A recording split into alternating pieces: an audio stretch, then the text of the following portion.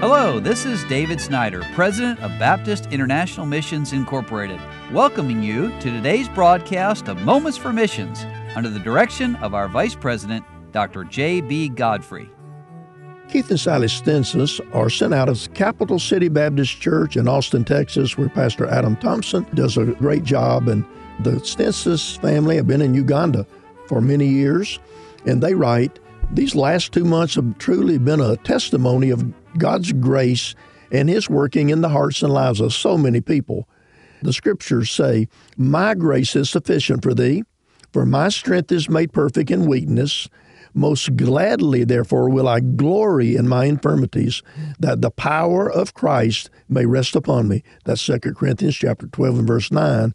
And only when we realize that our strength is not enough, and that in our flesh we cannot please Christ, can we truly see the grace of God spring forth and do what we cannot do in our flesh. Well, recently, the King James Bible celebrated 412th year anniversary since it was published, and it's still the best-selling book of all times and remains the most printed work in the English language. One of the greatest privileges that I've had is the propagation of the King James Bible to English-speaking people. With English being one of the official languages of Uganda, we've had the opportunity to give out hundreds of Bibles. And Pastor Jeff Lyons of the Bible Baptist Church in Shreveport, Louisiana, recently raised the money for the purchase of 1,000 King James Bibles. What a blessing to make these available to our people here.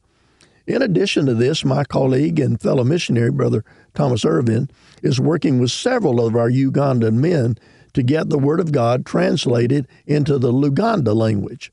It's a monumental task that needs your prayers, but what a blessing already to read the Word of God that's been completed in the Luganda language and see it fit perfectly with our English Bible. But what a joy it was to see our youngest son, Skylar, graduate from high school this year. We're very proud of his accomplishment and are excited about his potential in serving the Lord.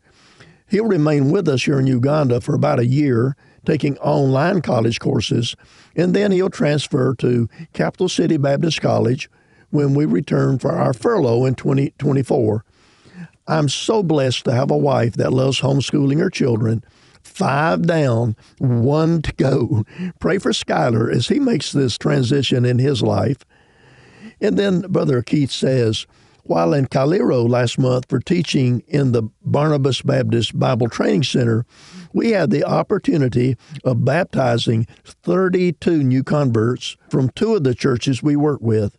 We packed them tightly into 2 vehicles to travel to the shores of Lake Kyoga for baptism. Praise the Lord for the evangelistic efforts of these churches. Continue to pray for our Cairo ministries.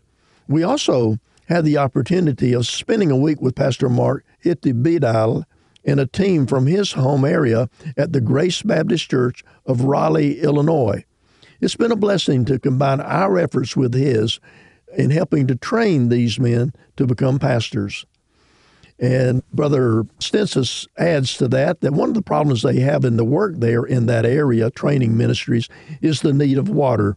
The town water is only on about an hour a day, if that, and it's not been enough to supply the washing, bathing, cooking needs for 70 people for a week's time of teaching.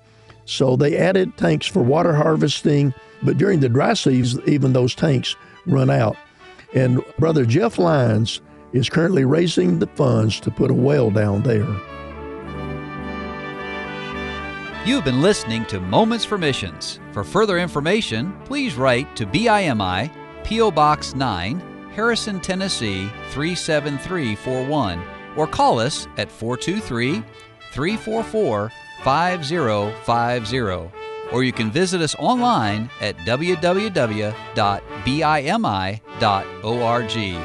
Until next time, may the Lord richly bless you.